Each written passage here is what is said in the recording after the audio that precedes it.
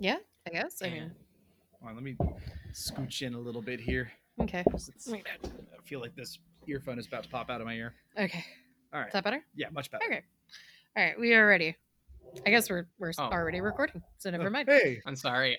Hey, welcome. Do we want to give ourselves like a countdown anyway? No, I think we're good.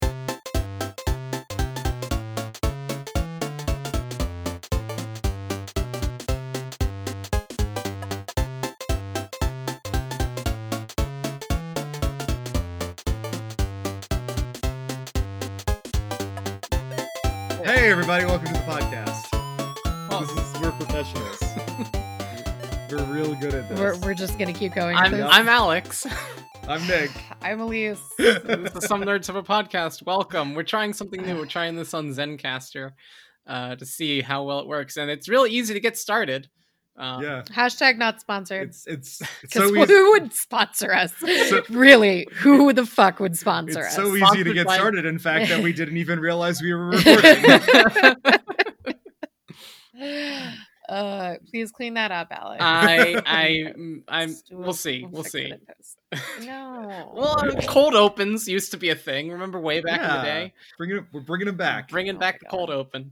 Doing I it don't like live. this. The live podcast. There's nothing about this that I enjoy. Ugh, How's everyone doing? tired. Me too. Alive. Fucking tired. Alive. Seemingly Well, that's good. healthy. You know. You know who is not healthy and would probably maybe not be alive Rudy for terribly Giuliani? much longer. Yeah. Oh my god. America's mayor. Man, how is it that in our lifetimes he has gone from America's mayor? No, fuck that. You remember when Like- he was going to be president? Yeah, he won Florida. That doesn't surprise me. I think he won Florida in the primary that he ran because he ran in 2008. Maybe. Was he part of that crap or was he a Yeah, part of the I think 2012 crap? It was 2008 because 2008 was supposed to be Hillary and Giuliani. And it ended up being McCain and Yeah, Barack Obama. Yeah, that was a wild fucking year. I know. You know what I can't get over? You know what I fucking can't get over? Not to like completely derail us. Because I- we were so on track before. Well, you were talking about Rudy Giuliani. I thought that might go somewhere, but No. the fact that the Democratic primaries happened this year, Right. that's like something that I can't get over. I can't get over the fact that like I voted twice. I voted in the Democratic primaries, spoiler alert, and then like voted in the fucking presidential election, and I still can't get over that both of those things happened. I know that like traditionally these things happen in the same year. We have a primary the same year that we have an election because that makes sense. That's how. Because otherwise we would live in fucking hell world. But like, I still just this year has been so long and simultaneously so short that it makes no sense. Mhm. I'm like, wow, I really had to cast a vote for Bernie Sanders and goddamn Joe Biden in the same goddamn year. Like, So Yeah. now, like, because our state has its primary on Super Tuesday, like I think that was before we had a lot of the coronavirus pandemic. Yeah. thing. coronavirus. Yeah. So it was before COVID. I mean, it wasn't. Um, It was before we were having our major pandemic. Yeah. well, I think there was. I rem- think there had already been a few cases in places. but yeah. Because I remember in the United specifically States. talking about it at work, and I remember specifically voting before I went to work, and then having several political arguments with my coworkers while I was at work, and getting absolutely nothing done, Mhm. which I think is a time honored tradition Pretty much. in white collar America. But that's how I know, because we've been working at home since March, and then. I remember everybody being like, coronavirus is coming, like it's coming. Like I remember all of those conversations, and then I remember getting into like loud political arguments, and probably getting the side eye from my boss at some point, which I mean was well deserved. But What? Bosses not liking what socialists have to say? Color me surprised. I know, right? What? Lol, LOL. Kel Surprise. That was the day everyone found out Elise was a socialist. Which is kind of funny. Much like his actual career, my bringing up of Rudy Giuliani was going to go nowhere. Oh. God, Jesus. Like, he really got accolades for being a warm fucking body in New York City. Yeah. On the day 9/11 happened. Clearly. Like, oh god. And the poor people that like actually rushed in and did shit still ain't getting healthcare.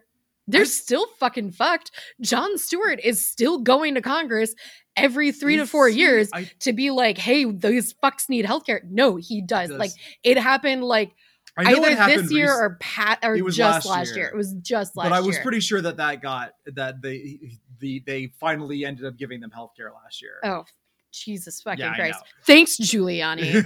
Wow. What a legacy. I got rid of all the prostitutes, though. Oh, my God. I got all the homeless people out of Manhattan and shoved them into Brooklyn. That's what he fucking did. Thanks, Giuliani. The dick. Got him out of Times Square. So, I don't understand also, like, why New York. Like, I know people who live in New York, and almost everyone I know that lives in New York is, like, pretty far to the left. Mm-hmm. And I don't understand how they keep, like, electing such fuck-ups to be in charge of their city. I mean, because it's the largest city in the world, or one of the largest cities in the world, and there's a lot of different people. Like, this is something that comes up every time I get in an argument with someone about the fucking Electoral Congress. And they're just like, oh, so you just want everyone in Los Angeles and like New York City to like choose our president? That's where the people are. I know. Well, A, that's where the people are. And B, I bet you any amount of money that if you like asked 10 random people on different blocks of like, just choose 10 different blocks of New York City. You have to go to 10 different neighborhoods. Yeah. And they need to be different socioeconomic classes. Go to 10 different neighborhoods. If you're in fucking Chelsea, you are 100% going to get a different answer than in like Bed-Stuy. Yeah. And ask 10 random people in 10 random neighborhoods in New York City what their political leanings are. You will get 10 different answers. Mm-hmm. Whereas if you go to fucking like 10 square miles of Montana. Yeah. You'll find 10 people. They're all going to believe exactly the same thing. Yeah. It's because or something or close enough to it to like that it's not actually that much of a difference. Yeah. Yeah. I mean, like, that's the thing is like most people, like the vast majority of the global population lives near a fucking body of water. Mm-hmm. Like, that's just how civilization is. Since forever. Yeah. Like, we've been doing this for thousands of fucking years. Like, stop acting like New York and LA are special. They are not special. They're just motherfucking port cities. Like, is there literally any other country on the planet that has something approaching the Electoral College? Like, anyone? No, nobody fucking does it. It's stupid. It's a stupid fucking idea. Yeah, it's made by stupid fucking rapists who thought it was totally chill to own people. Yeah, and maybe we need to stop having this system. Mm-hmm. How can we pretend to be a democracy while cosplaying as ancient Rome?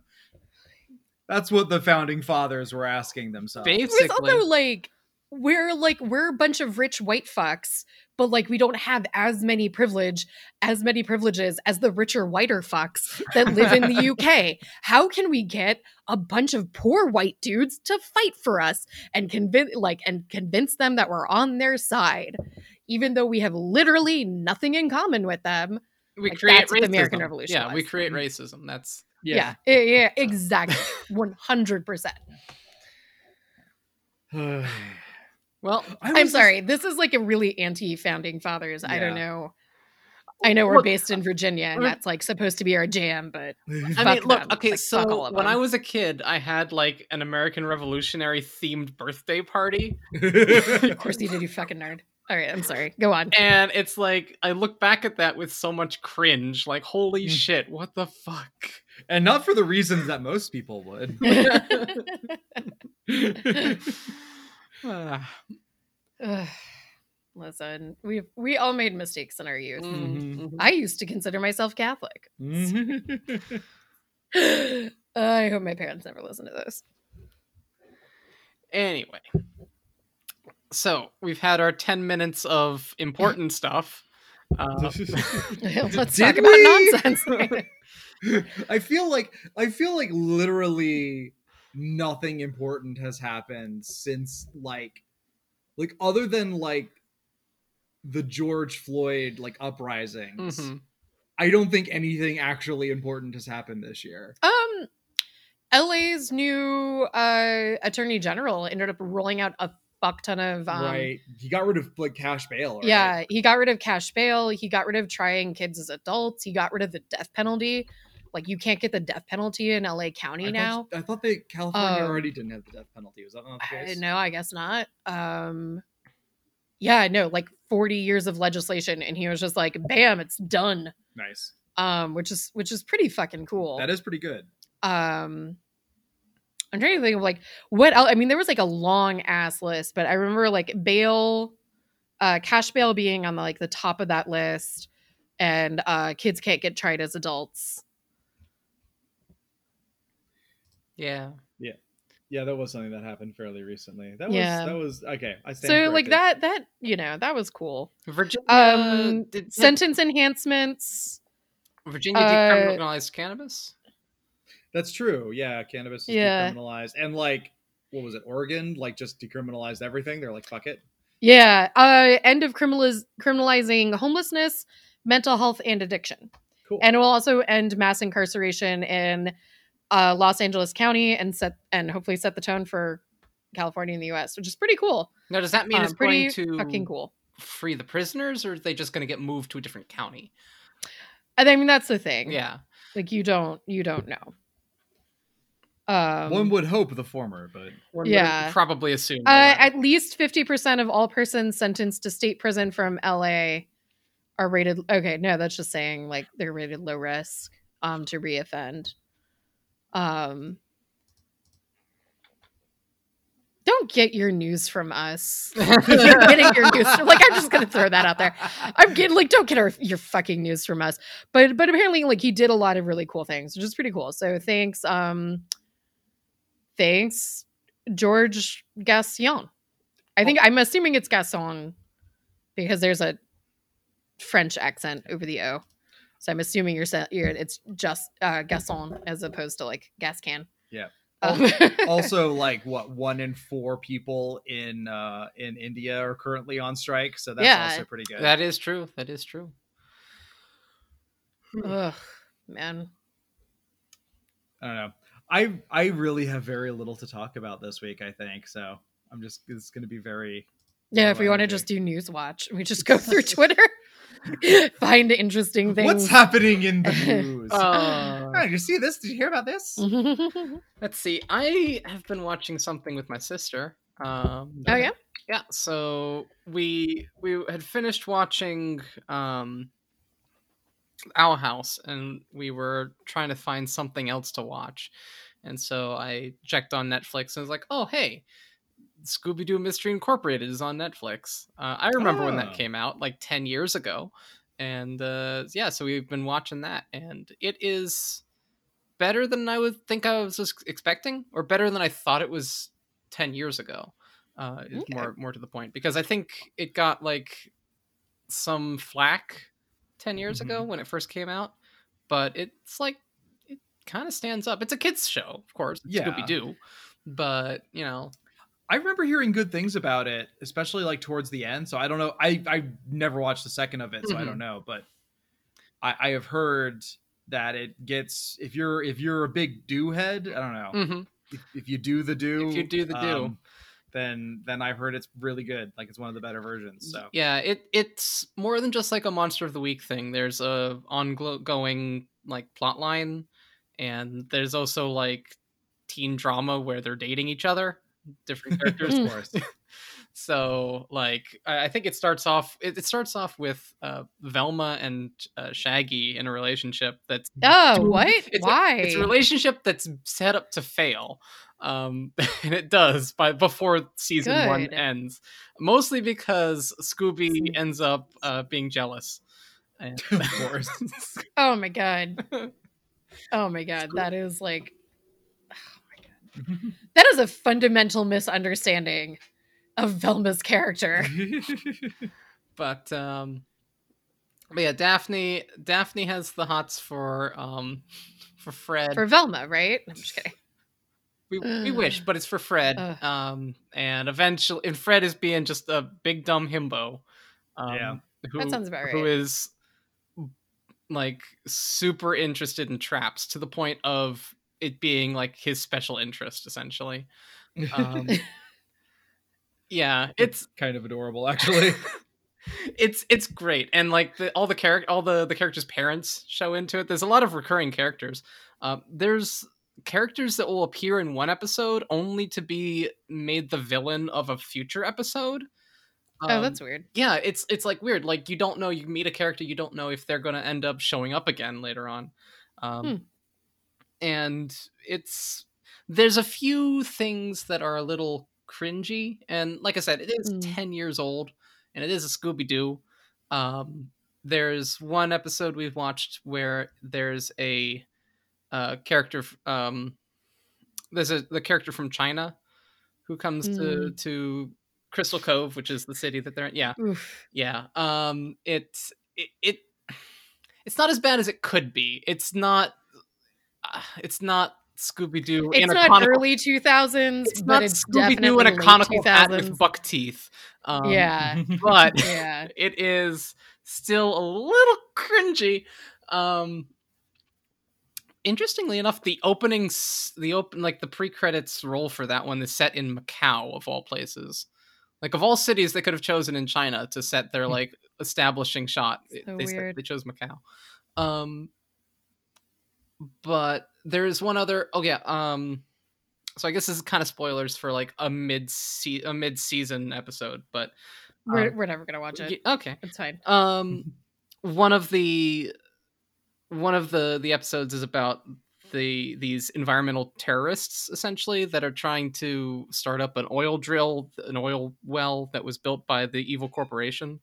And we're wondering, well, is this evil corporation trying to drill? Like, it was abandoned because Geologic Review said that it was unstable and it would, leak oil.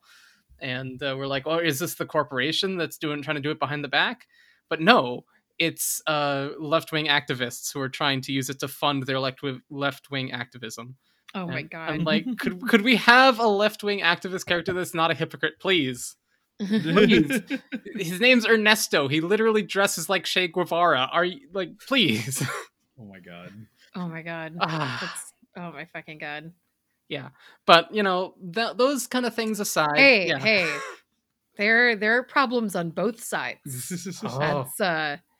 That's like, oh my god, that is a real 100% when. Look, listen, just because you can't ever accuse the right wing of being hypocrites because they don't stand for anything and have no principles. So if someone on the left compromises their principles, that's entirely on the left. We have to move a little bit further right because of that.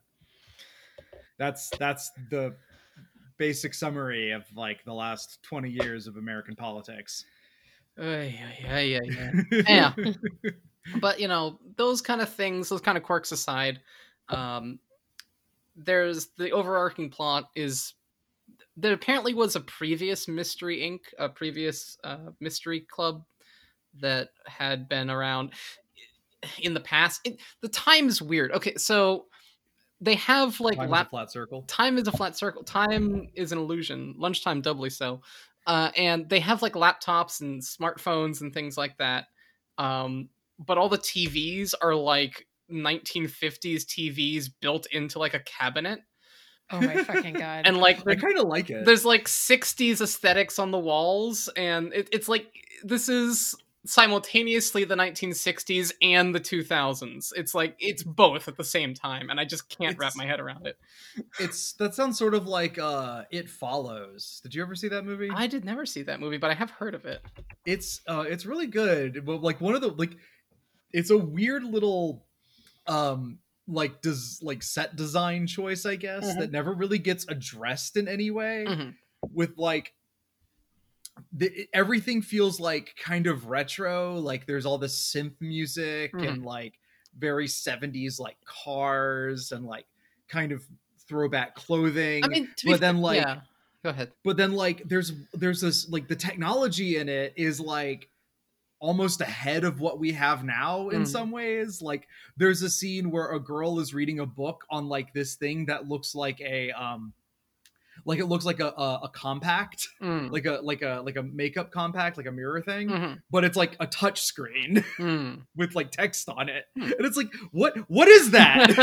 Are you going to talk about what the fuck that is? And then nope, just like glosses right over it. So yeah, it's very Yeah. much like a similar kind of what year is this? I mean, what decade? Twin Peaks kind of did something similar, where Yeah. it's like an art style is it's like setting is kind of ambiguous. It's like it's Right. the 80s or 90s, but it's But also it's like also the 50s. 50s. Yeah, it's the same kind of thing with this, where it's the 2000s, but it's also the 60s. Mhm. But yeah, and also like everybody in the gang except for Velma is like loaded. Like Fred's dad is the mayor, and Yeah, that checks out. and that like he's actually the most recurring adult. He's like the most recurring parent character. Probably the second most recurring would be Velma's mom, who runs a museum for mysteries, because apparently that's what Crystal Cove is known for. It's mysteries, and they try to turn everything into a tourist trap. But yeah, like Daphne's parents are loaded. That makes sense. Scooby and Shaggy live in what looks like a replica of the White House. Okay. But only Velma's the one that lives in like a normal looking suburban house. Well, her mom's in the museum industry. Yeah. You don't really make much money Yeah. working in museums. Mm-hmm. But so far I've been enjoying it. I've been having a good time just hanging out with my sister and watching that after she gets home from work on most days. Nice. But yeah, no, I don't I haven't finished it yet, so I haven't. There are 2 seasons, and I'm still on season 1. I think we're getting close to the end of season 1, because there's been like a fairly major reveal. One of the characters that's been helping out the gang is he goes by the name Mr. E, and gives them little hints and clues to the story of the past and all that. But his face was revealed, and so I'm like, well, Dun, dun, dun. dun dun dun. And so I'm assuming that the season finale is coming up soon. I was looking through the cast for the show. Oh yeah. And because I was like, oh, there's some people in that. And apparently that character is played by Lewis Black, which is pretty cool. Oh yeah. Yeah. The comedian. The Harlan Ellison, is he still alive? Harlan Ellison? Yeah. No, he died not as long ago as you would think. Okay, because they have Harlan Ellison make a cameo appearance. I don't know if it's voiced by him, but he shows up as like a guest lecturer at a university. Oh, it's actually more recently than I thought. He died in 2018. Okay, so yeah, he would have been alive when this was recorded, when this was Yeah. made. So it very well may have been his voice. But yeah, he shows up and meets an ex-plea of H.P. Lovecraft named H.P. Hatecraft. Oh no, that's a more appropriate name. Yeah, but yeah, so yeah, that's, I don't know. Let's see. He does have 8 credited acting roles. He played himself on an episode of The Simpsons in 2014.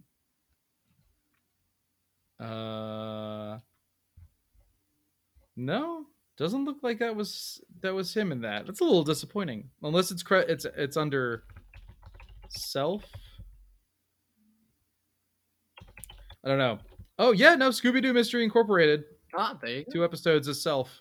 2 episodes. Okay, I guess we have more to look forward to him then. His picture. I'm gonna send this to you in the chat that nobody can see. But uh yeah, I'm surprised that Harlan Ellison like wanted to do anything that was for children, because he was just grumpy man. well, he plays a grumpy man, so Okay. he plays himself. Fair enough. But yeah, other than Scooby-Doo Mystery Inc., I haven't really been watching a whole. Actually, no, I've been doing something else. So there's a group of friends. They get together on Discord and we play games and stuff. We have a Minecraft server and things like that. But a lot of what we've been doing recently is playing Phasmophobia. Oh, I've been wanting to play that too. I've seen you guys that have been playing it. Mm-hmm. I might have to pick it up after payday. I don't know. We'll see. Do it. It's so much fun. Holy shit. That I think I mentioned it before on the podcast. I think I briefly brought it up. Do you remember, Elise, what I'm talking about? No, I have no idea. We've watched the Game Grumps play a few episodes. It's the ghost hunting game. Oh, that one. Oh, okay, I know what you're talking about. Yeah.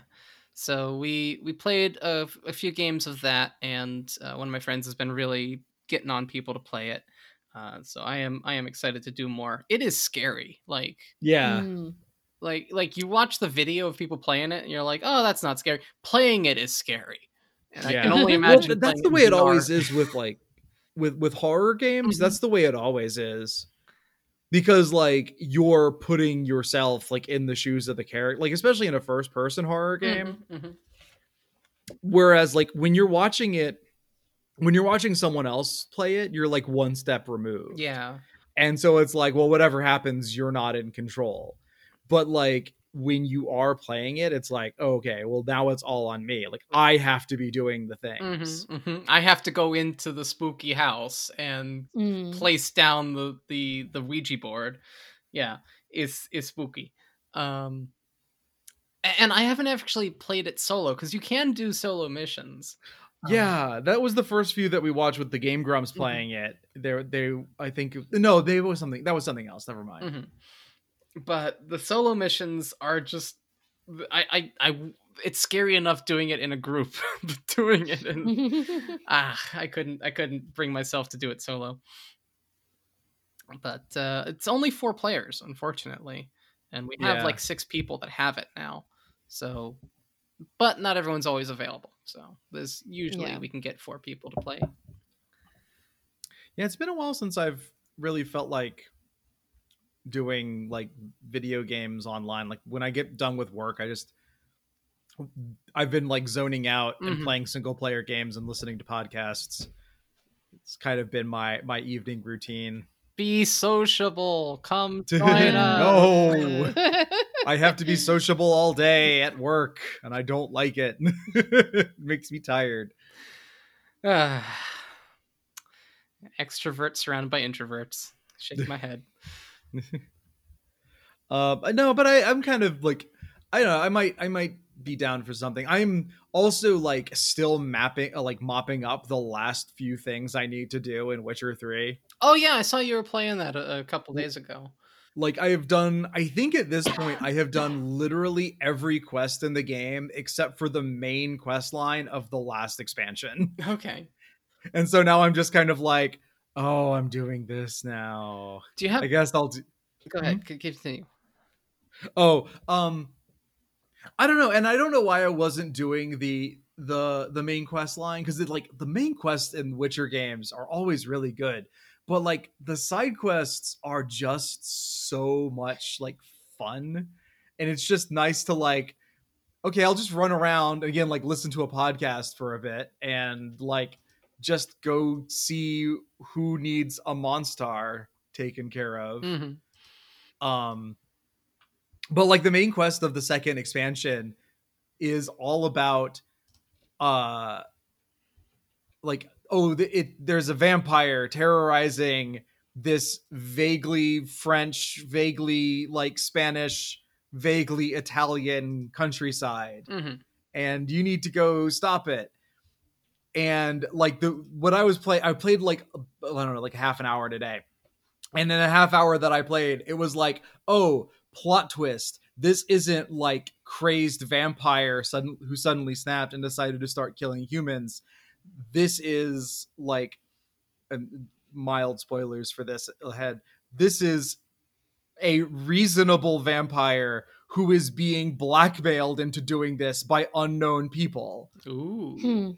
So it's like, okay, well, let's investigate who is sending him these names, and like, why do they want these people killed off? Like, what do they stand to gain from this? So it's like this whole other, like in any other RPG, it would be this very standard quest of like, okay, you hunt this guy down and then like you fight him and maybe you almost beat him and he tells you a sob story and it's like, do you choose to kill him? Yes or no? But in this, it's like, okay, you're investigating for a while and like you're following leads and eventually you kind of wind up in this space of like, oh, look at what I found in his lair. What does this mean? So you kind of are building more of the narrative before you even run into the character, which is pretty neat. I think I figured out what I really like about that game is that you're almost working as a detective, but a detective who like doesn't have to follow the law.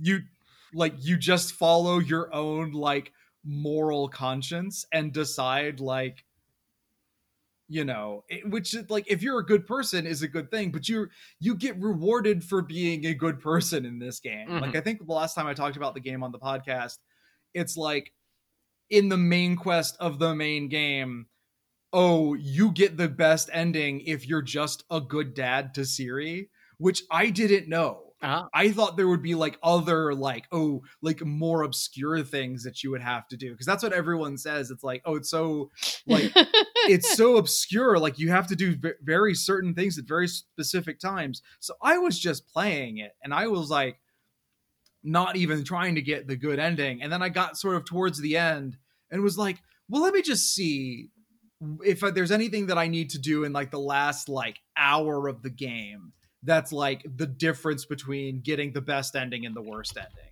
And I looked it up and it was like, oh, I've already done all these quests and I've already made all the decisions to get the good ending.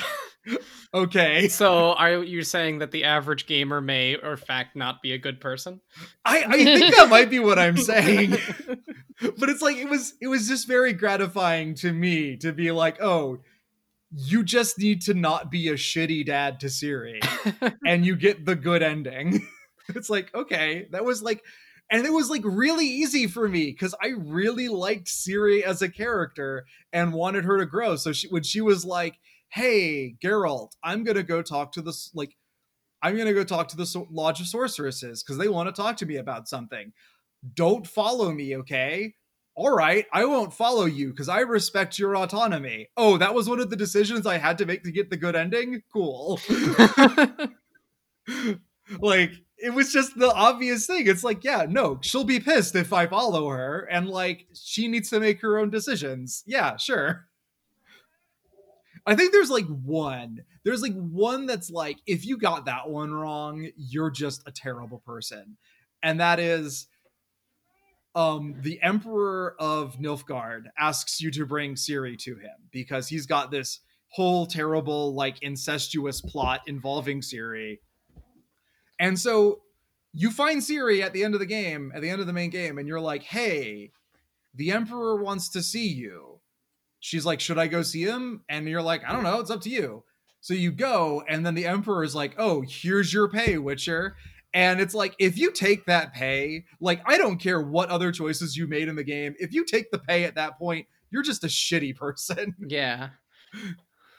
Goodness.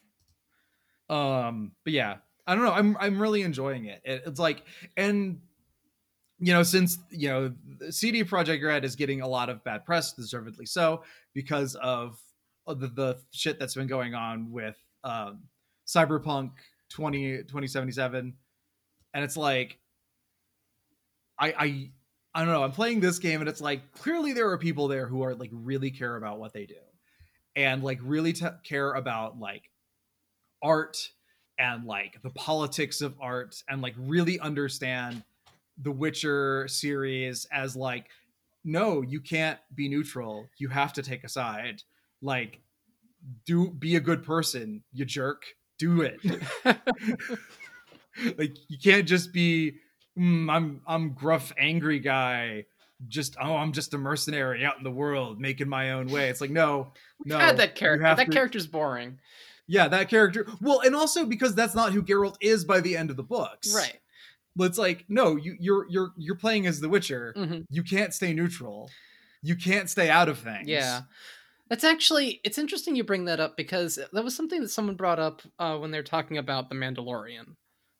How I still haven't seen it. Yeah. I won't spoil any of the plot for you, but I will say this, that the kind of like loner mercenary character that you think it's going to be, he absolutely is not. Yeah. And like someone was saying in, I think a Tumblr post or something like that like, out of like, for a male character to ask for help and to accept help and to just be nice for the sake of being nice and not expect reward out of it, like, that's something that it's not a toxic masculine role, essentially. Yeah. And it's something that is kind of masquerading in this masculine bravado of like you would expect the guy that looks like Boba Fett to be, but he's not. Right. And I don't know. It's something that I think is a nice change of pace from what it could have been. Isn't the I remember hearing an interview with the creator, and the creator saying that basically like they wanted to just do it's Lone Wolf. It's based off of Lone Wolf and Cub, isn't it? I think so. Yeah, I think I've heard that same thing. And so it's based off of Lone Wolf and Cub, and the idea was just like, what if we did that story but set in the Star Wars universe? Because I've never read the manga series Lone Wolf and Cub, but like I've heard a variety of people speak very, very highly of it, and it has been like done and redone as several forms in Western media. They even parody it in Bob's Burgers. Yeah, they do. But like, I thought the whole central idea of that was that he, like, the dad was a good person, or like not the dad, but the protagonist was a good person. But yeah, I don't know. It's I have very limited knowledge. I'm probably talking out of my ass. No, I'm pretty sure that the whole conceit of it is, it's what if Lone Wolf and Cub, but Star Wars. Yeah, I actually had never heard of Lone Wolf and Cub, so it's an old manga series, like really old, really long running manga series. Wikipedia, it says 1970 to 1976. Yeah, so and it basically, I mean, it's about a samurai who, like, I don't know if he finds a baby or if it's his baby, but like it's like, you know, wandering Ronin story with plus baby. So yeah, like very much like The Mandalorian. Honestly, very much like The Witcher, to be perfectly honest. I don't know, it's kind of an interesting thing, actually, now that I'm thinking about it, that like in this year we're you know, or like not even this year, but like in recent years, we're seeing more of this kind of character where it's like sort of a subversion of, like, you know, the grim and grizzled, like, man with no name, Clint Eastwood kind of character, like telling those kinds of stories, but like actually making those characters like vulnerable and like give them emotions. It's Liam Neeson, but for the millennials. Yeah, well, I mean, like, well, honestly, no, I'm thinking more like Clint Eastwood, like in the old classic Clint Eastwood movies, like Man with No, like The Man with No Name, like Fistful of Dollars and that kind of stuff.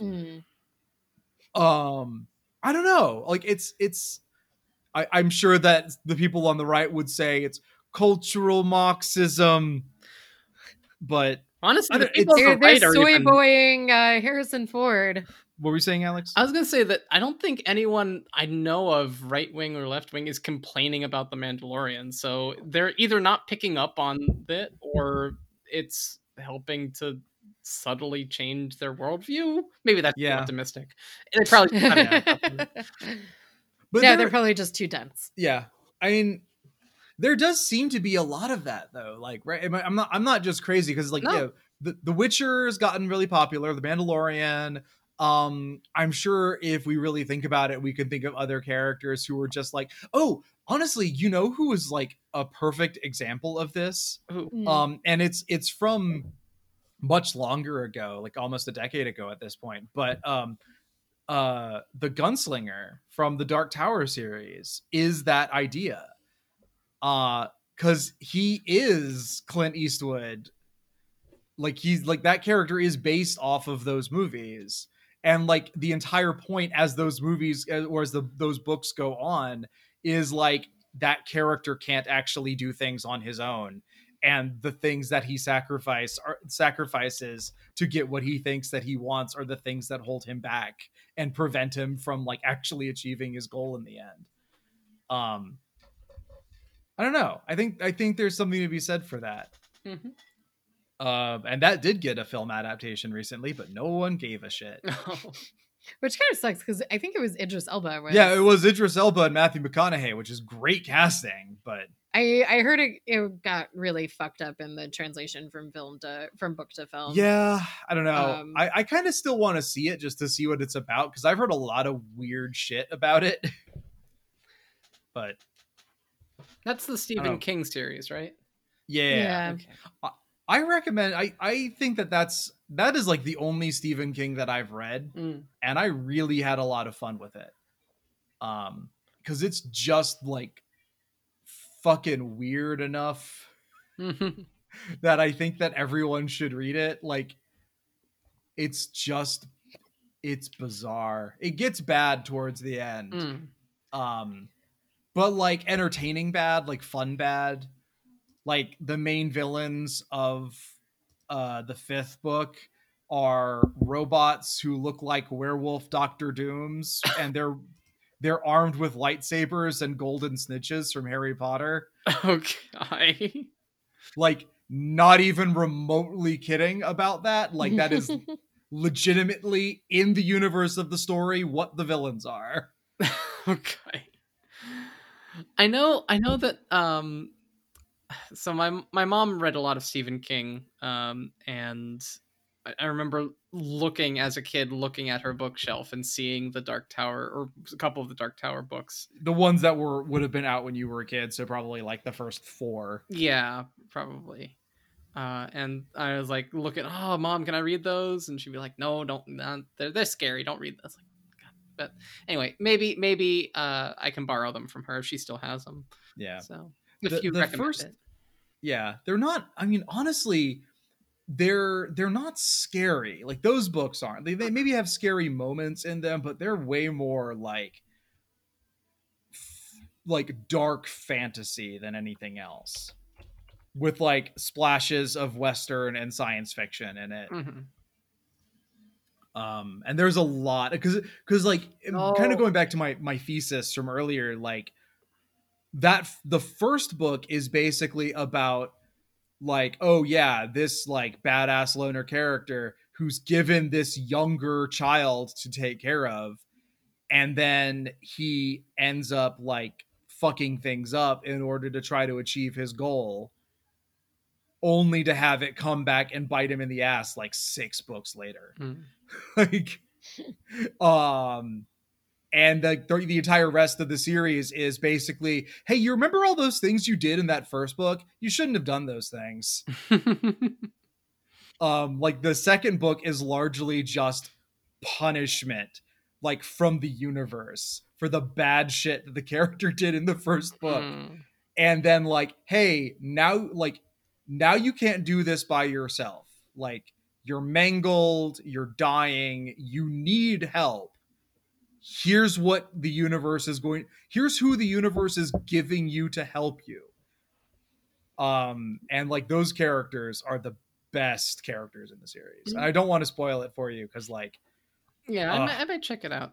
good. I recommend like it's basically Stephen King tries to do Lord of the Rings. Okay.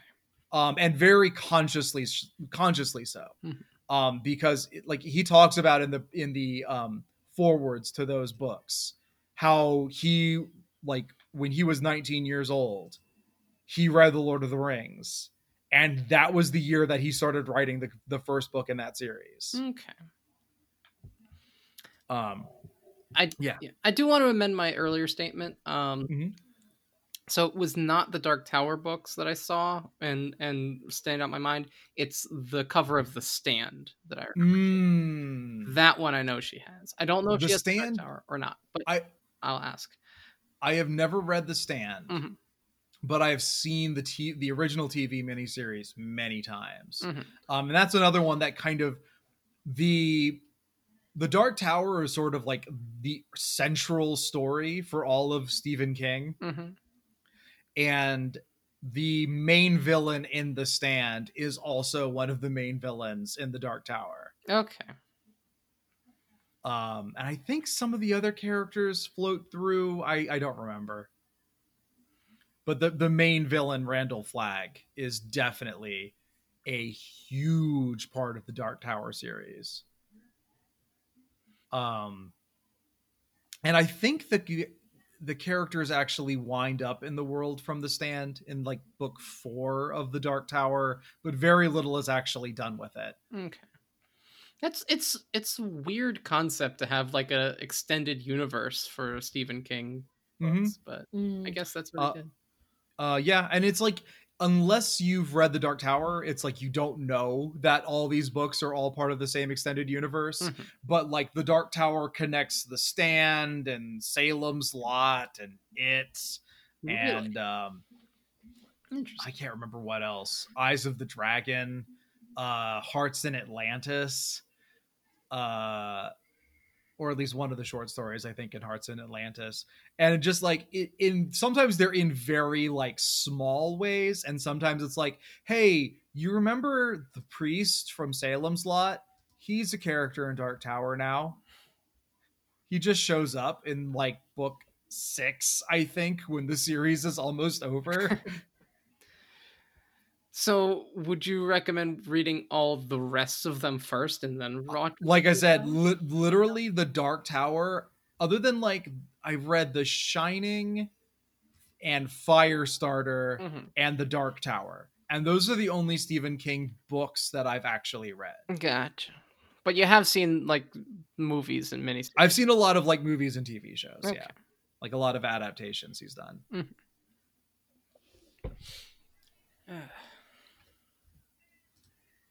And like those things like, and I think if I'm remembering correctly, even his like the TV miniseries Kingdom Hospital, which wasn't based off of one of his short stories, but which he adapted for television, or at least American television. It was based off of a Danish TV show.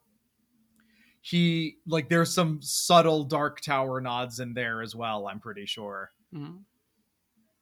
And it's simple things like the name of a soft drink in like a vending machine you can see in the background. I'm like, is that a Dark Tower reference? And it's like, that's it. That's all you get. But That's the reference. it's the JoJo of the literary world. Okay. I guess that makes sense. It did. I don't know. What have we been up to? Oh, Jesus. I don't know. Oh, I know what we've been up to since the last time we recorded. Okay. We watched the latest season of Archer. We did watch the latest season of Archer. Speaking of like from 4 or 5 conversations ago, speaking of like what the fuck decade is this supposed to be? God. Yeah. Yeah, no, and they make references to it in the show because I mean it started off when Mad Men was still airing, and it was God, supposed it to did. be it was supposed to be kind of a parody of Mad Men, or at least like evoke that aesthetic while also being a parody of James Bond and all of these other like, you know, big bro spy buds. Mhm. But it's lasted so goddamn long. I mean, it's sort of weird because it's like there's certainly shows, you know, like The Simpsons and Family Guy that have lasted way longer. But I guess because like Archer, unlike those shows, Archer works in a very linear fashion. Um, you know, and there are not always, but you know, for the most part, there are consequences to the characters' actions, and the characters have very like cyclical growth, right? So they're always kind of going through the same motions. Um, but yeah, so we'd watched. I think the last time we talked about Archer, we had made a really big boo boo, which was we talked about the last of the Coma seasons before watching the last episode, and we were like, oh, maybe they'll do a Western one, and we were very, very wrong. And instead, he like woke up, and now they're in present day for Archer, which could be the 80s, the 60s, yeah, the 70s, 2010s. It could be the 2010s because like they who also have knows? like smartphones and Could shit. be the but- future, you know. Yeah, exactly. You don't like it's a very nebulous time. And so he wakes up and this season is all about like him dealing with becoming a part of the group or the team again and having to like reintroduce himself after being sorry, our cat's chewing on plastic. Stop that. After having been in a coma for 3 years. And so everybody else's lives and how they've like, you know, grown and moved on. And he's, you know, back 3 years ago. And so it's kind of interesting.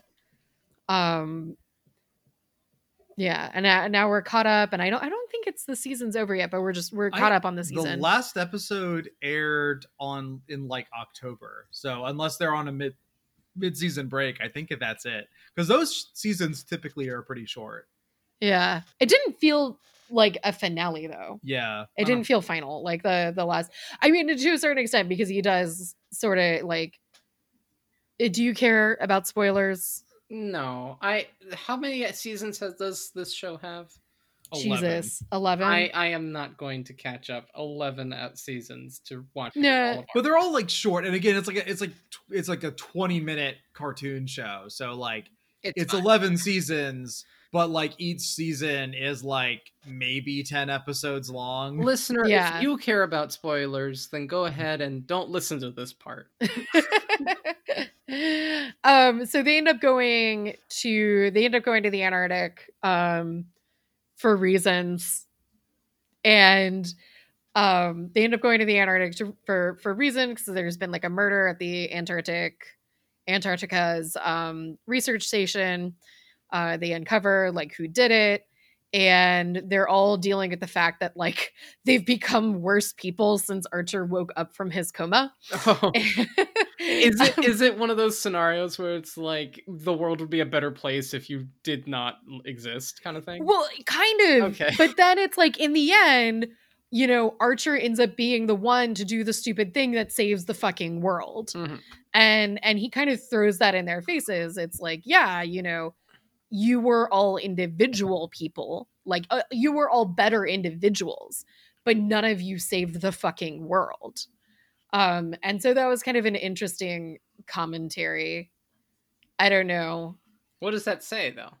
Yeah, I mean it was an interesting thing to say, but like it sounded real good. I don't know if it mean much, but are they saying that you have to be a shitty person to save the world? I think it's got more to do with the fact that like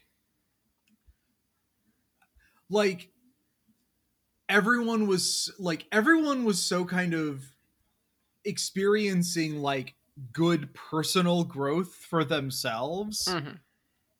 But since Archer is like a stunted man-child, he's willing to throw himself into danger without a thought for himself, because as he's pointed out in previous seasons, that he doesn't actually think that he can die. Okay. And so it's like, it's very much, no, we need like this stupid broken person is actually good at one thing, Mhm. and that is doing the thing that needs to be done at the moment it needs to happen, without any regard for himself or his friends or loved ones. Mm.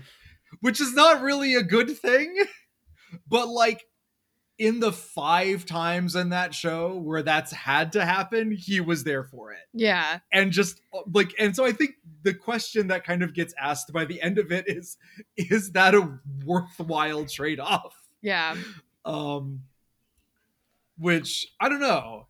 Like, if that's the question that's being asked, I think it's a fun thought experiment. I don't think it needs to be anything like in the real world, because I don't like, obviously in the real world, like, James Bond type spy shit doesn't happen. Mhm.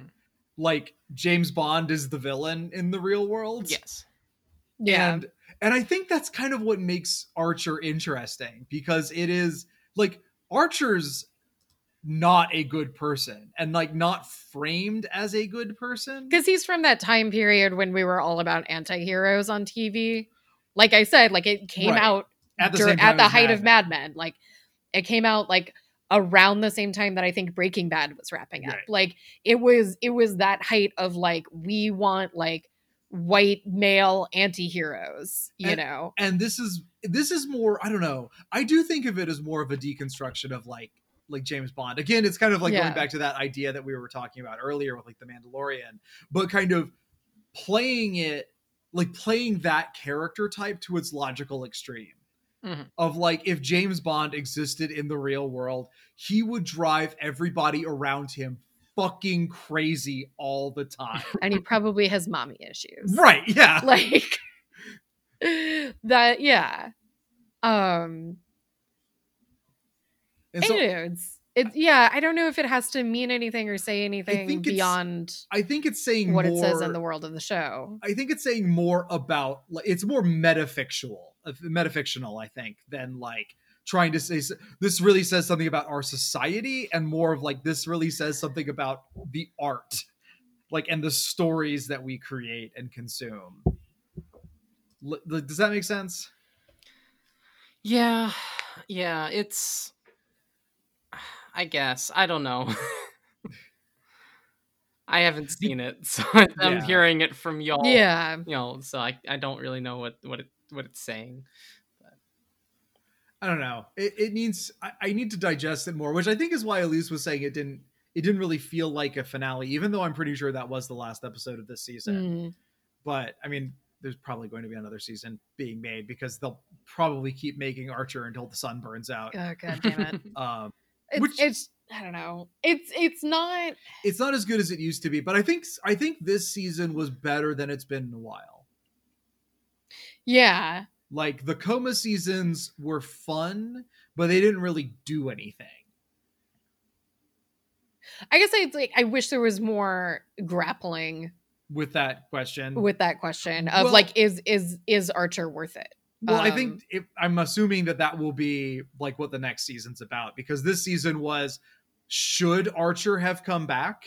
Yeah. And then the answer to that question was, well, he saved the world. Yeah. And then like, well, is that worth it? I think might be the next question. Yeah. And then I think they're out of fucking questions and Yeah. they need to let it die. Yeah, and I'd be Um, fine with that. I would have been fine with it if the show had ended when, like, if he had just died when he went into a coma. Yeah. Because yeah, there, as fun as like Danger Island and like the space one and all those seasons were, yeah, it didn't do much. And I really liked this season a lot. Like, I thought this season was really, really good. Like, the writing was a lot snappier. And it was funny to kind of watch, like, the longer Archer was around, like, the worse off everyone else in the show was. like it was just really obvious from the first episode, is like, oh yeah, Archer has like this terrible corrupting influence on everyone around him. Like that episode with Nicole Byer where they're on the double date. Oh god. Like, that is probably the best episode of the season, because it does that idea so perfectly, where just like he does everything he does out of spite, and it makes everything crumble around him as a result. But like everyone else's flaws are just kind of laid bare just by his presence.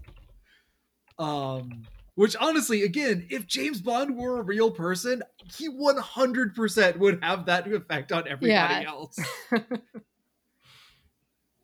Trying to think of what else to say about it. I don't know. It's an interesting show made for and by liberal arts majors who need to feel smart and smug about the cartoons that they watch.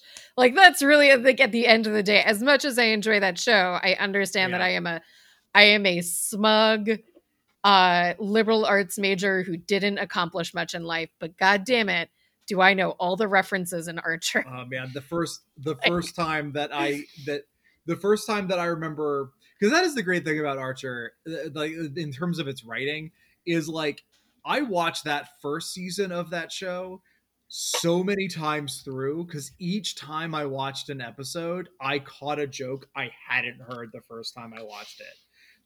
And I remember the one that like stuck out to me the most, that I'm surprised I missed the first few times through, which was the fucking Bartleby the Scrivener joke. I'd prefer not to. Bartleby the Scrivener. Melville. You know what? He's a hard read. Like that's it. Like that is what the show does. And so it's like, is it trying to say anything about the real world? Maybe, but you gotta like cut through like 7 layers of intro to philosophy, English 201 to like get to the meat of the story. Like, gotta have this gun on you at all times, Cyril. It's my standard load. It's called a Chekhov. Just be careful with it, because it goes off for like no reason.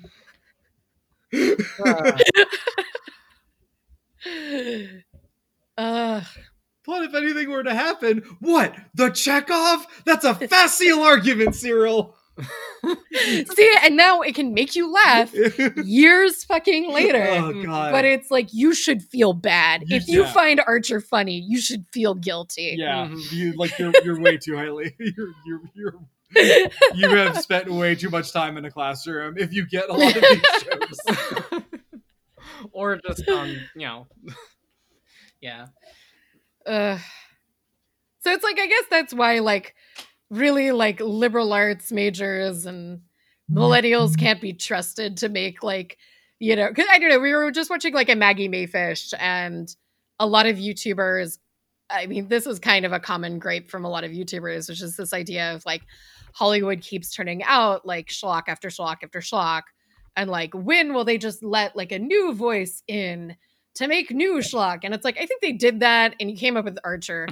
Like, as a generation, we had our one chance, and we fucking blew it on an FX cartoon. Archer and BoJack Horseman, and they said, "All right, we're taking the reins back, boomers." Yeah, exactly. It's like, oh, you people are weird and depressed. Never mind. I love the depressed horse shit. That's a good show. And it's not in a fun way like the Gen Xers do. Yeah. Yeah, we could pretend that Kevin Smith was the voice of a generation and be serious about it for like 6 years. Ugh. Remember like Reality Bites? No. God, shut up. You probably weren't born when that movie came out, my Alex. Oh god. Reality Bites, 1994. I was all of 1 year old. Okay, I was very close. Yeah. Not that February I mean, 94. I was 5. February so, 94. like, I wasn't even like 1 year old. Yeah. I would have been just about to turn 7. The point is like, none of us actually fucking saw that movie. Not when it came Where we were out. like little baby, like 5-year-olds with like cigarettes hanging out of our mouths, going to the indie movie theater to watch Reality Bites. You want to go check out the Stone Temple Pilots concert after this? I said I wanted fucking red vines. And you dragged along. You dragged an 8-month-old baby along with you. Exactly. We used your baby carrier to hide our smokes. I mean, mostly my point that I think I was making with that was that you know, like the cultural cachet of Generation X, like the stuff that was like, oh man, voice of a generation in like 1994 was like shit that no one talks about anymore except for Nirvana, and that only happens because Kurt Cobain shot himself. Mm-hmm. Like, if Kurt Cobain lived to a ripe old age, like if Kurt Cobain was like 60 years old now and like pumping out like shitty adult contemporary acoustic rock, like about how much he loves his adult daughter, like no one would care about Nirvana anymore. Like, it's not saying that like Nirvana didn't make important music, I guess, for the time, but it's like a lot of bands made important music for the time back then, and now no one cares about any of those bands except for Nirvana. Nick, are you saying that you either die a hero or live long enough to see yourself become the villain? You know what? I might be saying that, or I might be saying that like I might just be saying that Generation X was just like I you know how I talk about they had their chance, get off the stage. They had their chance, get off the stage. Well, like, all right. You know how I like a constant refrain of mine is that the early 2000s were like a cultural wasteland. Like nothing of significance happened like culturally other than like the Lord of the Rings movies. Like nothing has any sort of like cultural staying power until like the year like maybe 2008 or 2009. I know the economy went to shit. Yeah, the economy went to shit. But I mean like the economy went to shit in like the 30s, and the like, you know, people are still talking about like Humphrey Bogart movies. You know what I mean? Yeah. I mean, like that's the kind of that's what I mean. Like we were too busy being racist to Muslims and shit. Well, I think it was that, and also like the fact that a lot of like the older Gen Xers, like this was the time for them to like finally prove themselves, and it's just like they fucking blew it. They had nothing to say. Kevin Smith. They had like nothing to say at that point. All that they had to say was in the 90s about, oh man, like everything's going well, but I'm feeling sad because I'm in my 20s. And like that was it. You know? And then they all like fucking gave up, like they all quit film school and, you know, got an MBA, and like this is the world we live in now. I think that's the point I'm making. Does that make sense? Am I making sense, or am I just ranting? Yeah, I don't know. I feel like we're just shitting on Gen X. And maybe, and you know, they were latchkey kids. I was a latchkey kid. Maybe we should give them a break. I mean, we got raised by boomers, but they got raised by the silent generation. That shit's gonna fuck you up. No, they got raised by the boomer. Oh, I got raised by Gen X. Yeah, that's true. Yeah. No, some Gen Xers were raised by baby boomers. In any case, you know, generations aren't real. Yeah, that is true. It doesn't really matter. I think at this point we're just rambling a little bit, but okay. That's if you're listening to our podcast still by now, then I guess you find something about this interesting. So yeah, joke's on you. 3 years later, and we're still terrible at this, and we've learned nothing. No, but speaking of Gen X, we did watch one other thing that's a foundational text for that generation. Blair Witch. We watched Gremlins. Oh, we did watch Gremlins. Because Elise has never seen Gremlins. I'd never seen Gremlins, and I wanted to see a Christmas movie. I was like, Gremlins! And Elise was like, no. And I'm like, but Gremlins, though! And we watched Gremlins. Did you like Gremlins? I did enjoy Gremlins. I enjoyed Gremlins. But I kept making Community references. Yeah. And going, Chicho, Chicho! Portuguese Gremlins. Oh, season 6 was not that great. It was fine. It was better than 4, but not as good as like 5. Anyway, I don't know. I'm trying to think of like what else. Like, I don't really want to talk about Gremlins. I mean, it's good. It's a fun movie. I never. Seen Apparently, the second No, one I has a don't lot more to say about capitalism. Yeah. Um, The second one is better, but the first one's the Christmas movie, so we watched that. So one. we watched that one. What were you saying, Alex? I couldn't hear you. I have never seen Gremlins. Okay. Should we talk? Like, did we just give like a basic run through of Gremlins for people who've never seen it? So an inventor who's not good at his job, decides to buy a gremlin.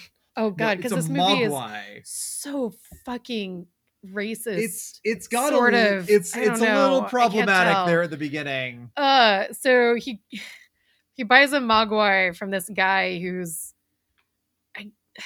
a really terrible Chinese stereotype, and he ends up bringing it home for his son for Christmas because I guess his 22-year-old son who works at the bank asked for a fucking puppy. Asked for a puppy for Christmas. He didn't ask for a puppy, but he's just like, "Oh, my son loves animals. He'll love this thing." Is I think what his okay. thought process was. And so he ends up getting him the titular gremlin. It's not a um, gremlin; it's a Mogwai. They don't become gremlins until they Oh eat my after midnight. God. Anyway, what's his name? Gizmo. Gizmo. So he gets Gizmo. I don't know. Watch it. It's a fun movie. Yeah. So you feed them after midnight. Yes. No, you can't feed them after midnight and you can't get them wet or else they turn into gremlins. Yeah. So they go from being cute, adorable Mogwai to being terrible, horrific gremlins. Do they not drink water? Apparently not. I guess not. It's one of those things. So this is actually And it's when actually does one of the, after midnight stop? Like Hey, you know what's funny? Yeah. You know what's great about the Gremlins Uh-huh. is that in the second movie, a bunch of people are like asking those questions because the second movie is like basically the director like making an argument about how stupid it is to make a sequel to Gremlins. Okay. And also capitalism is bad, and specifically Donald Trump is bad. Specifically, Like Donald Trump is the villain of not Donald Trump, but a Donald Trump stand-in. Uh-huh. Man, how many fucking movies were made where a Donald Trump stand-in was the villain of the movie? Back Also, to the Future. Back to the Future like- 2. It's always the sequels. Yeah. and nobody Alone 2. picked up on that fact, and nobody fucking like was like, hey, maybe this literal cartoon villain shouldn't be the president. Like, Wasn't Trump actually in Home Alone 2? Like, Yes, Yes. he was. Okay. Do you know why Trump was in Home Alone 2? No, why was Trump in Home Alone 2? Because Trump, in order to film at any of his properties, Trump has like a writer in like all of those fucking contracts where it's like, I want to be in a scene in your movie. And like most people who do that just cut him out because he's terrible. So it's like, oh yeah, we'll have you in a scene. Oh, that scene got cut for time. Oh no. But Chris fucking Columbus, who directed Home Alone 2, God. and And Rent. and the first like 2 Harry Potter movies, I Yeah. think. But that's not neither here nor there. Chris Columbus, for some reason, was like, oh yeah, we'll keep that scene in the movie. It's like, whatever. But like, yeah, apparently that's why. Is he just has it in where it's like, oh yeah, if you're gonna film in one of my properties, I want the option of being in a scene. So that's why he's a SAG. He's a member of SAG. Yeah. Just fucking stupid. Which, can we talk for just 1 second about how dumb it is? Like, Republicans are always arguing about like always being like, oh, liberal Hollywood trying to brainwash our kids. Coastal elites. Coastal elites. Literally, the only 2 presidents to have been members of SAG are fucking Republicans. Also, the what was it? The pastor peanut farmer Oh, was yeah. a fucking Democrat. Yeah. You know, like Politics are dumb. we gotta bring Christianity. Electoral politics are dumb. We gotta bring Christianity back to the White House. Not like you, Jimmy Carter, with your building of houses for our poor people. You fuck off with that shit. I want my Jesus as I think he was written in the Bible, Gunpowder getting money the and getting dinosaur. laid. Because those were two things that he definitely did. Muscle Anyway, bound and firing a machine gun. Fighting a dinosaur. I'm a fisher of men because I hunt the most dangerous game. Holy shit. I would watch that movie, actually. That sounds amazing. Jesus Christ, fisher of men. But no, so okay, so the movie is basically about like going back to going back to Gremlins. Gremlins. So the first Damn. one, it's like, okay, here are the things that you need to do in order to make sure that like the Gremlins, like if you get them wet, they multiply. Okay. Okay. And then when they multiply, they're just like, you know, cute little happy Mogwai. But the Mogwai that come out, like apparently they have to learn how to be like nice and cute and cuddly. Because they were like all like, even when they were Mogwai, they were kind of mischievous. Mhm. And then if you feed them after midnight, they turn into gremlins and they like become really evil. And so like And fucking kill people. yeah, and like Straight up kill people. straight up kill. This is a kid's movie. Yeah. And there is a lot of death. The 80s were great. They Maybe weren't we for most should- people, but they were good for movies. We should stop picking on Gen Xers, considering that all of their children's movies had to do with like death and destruction and straight up fucking murder. Like, But yeah, so that first movie is like about that. Like, and like they're like, oh, well, we're gonna have our home taken away by the bank because dad is terrible with money and can't sell anything because he's shitty at his job. So let's maybe like try to like figure out a way to market these things. And that's basically where the problem comes in. So there's like a mild critique of capitalism in that first movie. Mhm. Cause like the villain in that movie, like the gremlins are the ultimate like antagonist. But the villain like is the bank.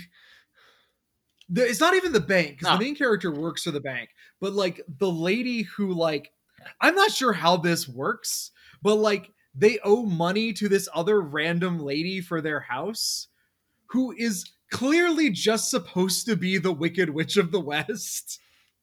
Like to the point where she they threatens to renting it have from the main. What's that? Are they renting it from her? I don't know. It's not clear. listen, stop It is- asking questions. it is very unclear. This is Gremlins. And so it's it is very much a movie of like, yeah, you just don't think about it and you just kind of enjoy it. But it's like it's a fun movie and there's a mild critique of capitalism in there and like the animatronics are good and it is a Christmas horror movie for children, which I think we should get like 5 of those a year because I think those are great. Like that one and then Krampus, and like those are the only ones that exist. And there should be more. Nightmare because Before children Christmas? Hmm? Nightmare Before Christmas? No, Nightmare Before Christmas isn't really a horror movie. Like it's like spooky, Yeah. but like nothing really horrific happens in it. Krampus is for children. I'd say so. Like Krampus is for children as much as Gremlins is for children.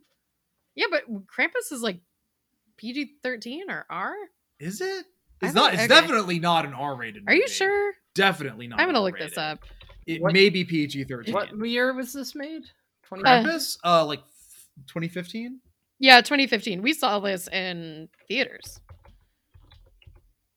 Krampus was really good. I kind of want to watch that one again, actually.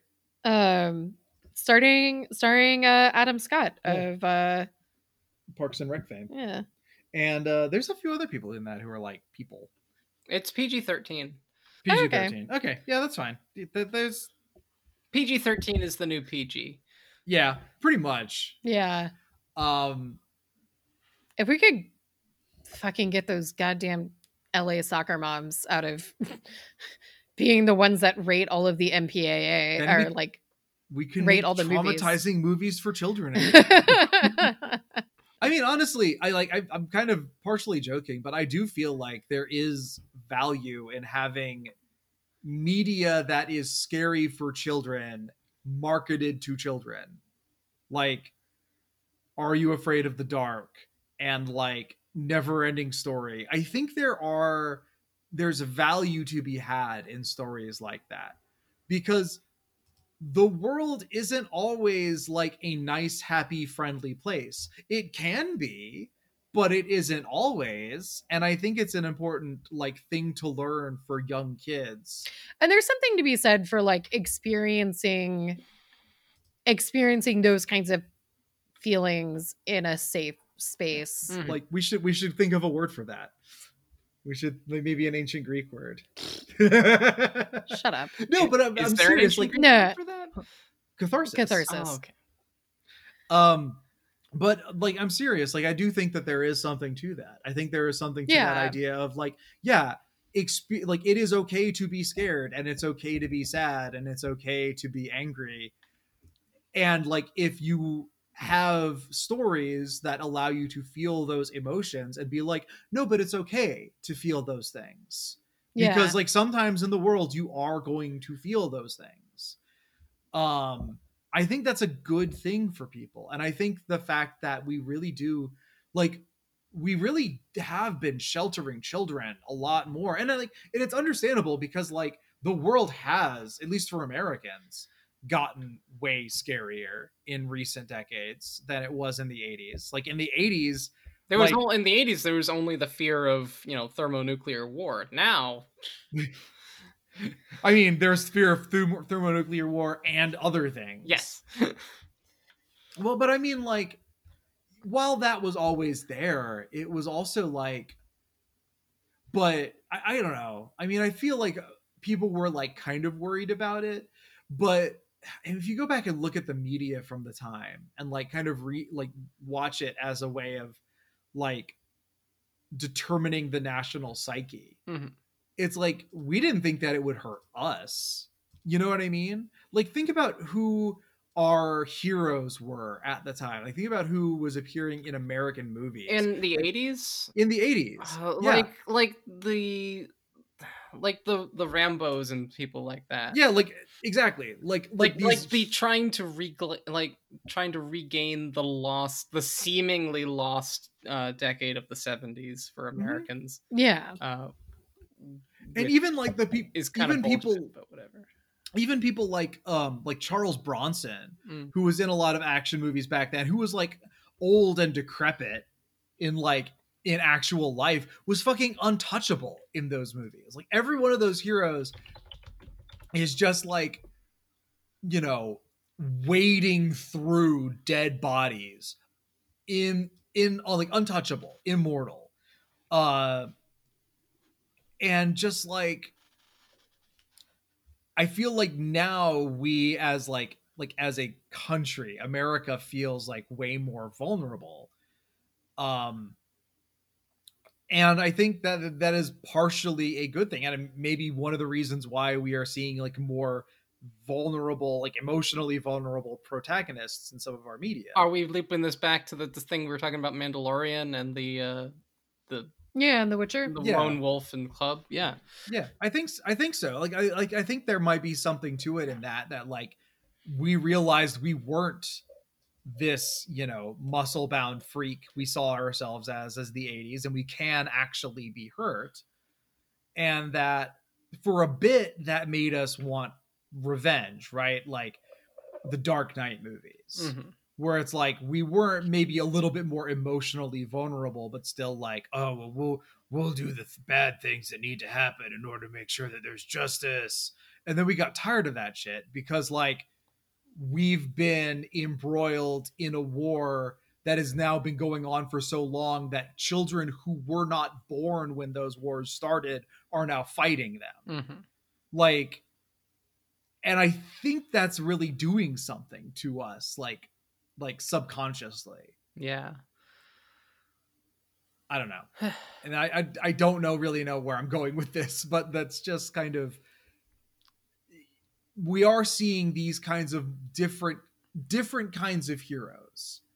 Because you're right. Like if The Mandalorian had been made like right after like fucking Return of the Jedi came out, like HBO right out the gate was like, we're going to start making original content. And hey, George Lucas, we want to buy some Star Wars rights and make a Star Wars show. Like it would be that same idea that like everyone thought it would be, where it's like, oh yeah, this gruff bounty hunter who never speaks, so he doesn't feel any feelings. He's just out here wrecking the universe and doing what he wants. But like, I don't know. I feel like maybe we're starting to past that. We needed to move past that. We needed to grow, right, in order to see better stories. Yeah, I don't know. I mean, it's just a thought. Like I'm doing very like amateur media study here, but I think there is something to that. I think that's one of the reasons why people had such a backlash against the Zack Snyder movies. Because like we liked the Dark Knight movies, I think, well enough because like there was a first of those kind of dark superhero movies from that era, and there was a story to be told there, right? Like, and I think he gets out at the end. Yeah, he gets out at the end. And also, like the thing that stood out to me was like, well, even like when I watched The Dark Knight, like the second one for the first time, it was still like, oh, well, this is like clearly talking about like domestic spying and shit. And that makes me like, that's a little bit like gross because like I personally don't think that's okay. But like, this is a Batman movie. Like, this is a, like, I will suspend disbelief and say like, okay, in this one instance, and that's even something that's brought up in the movie. It's like, oh, this is a bad thing. Yeah, but I'm just using it for this one thing and then I'm going to stop because like the Joker needs to be stopped. Okay, cool. I will go along for this ride of the Joker needs to be stopped. And like, maybe you bend the rules a little bit for that to happen. But then like, once you tell that story one time and like you deconstruct that character, because it is sort of a deconstruction of that character. Even though it is like the politics of that series are pretty right wing, the emotional vulnerabilities of the character I think kind of balance it out. Whereas with like the Zack Snyder characters, they're not physically vulnerable and they're not emotionally vulnerable. So you just have like, again, you have the same kind of idea of like the 1980s hulking Superman just kind of going through and doing whatever he wants. And it was played out by that point. You know, especially like, when did Man of Steel come out? 2010? Man of Steel? Yeah. 2013. Really that late? Yeah, okay. Yeah, definitely by that point, we were all kind of, I think we were all tired of it. Man, I can't believe it was that recent. Like, I know that was still 7 years ago, but still. Anyway. I don't know if I made a point there. Probably not. I'm just like random thoughts that are coming to my head, and I'm trying to express them in a way that makes sense as they're coming to mind. I mean, I got nothing to add to it. It makes sense. But do we think we've said all that we can for one episode of Some Nerds of the Podcast? I think, you know, it's a little short, but I don't know if I have anything else to add to this. We're doing this hour and a half. Okay. So, but anyway, yeah, I don't have anything else to really add either. Yeah, so thank you all for listening. My name is Alex. I'm Nick. I'm Elise, and I'm paying attention. This is Some Nerds of a Podcast. You all have a great night.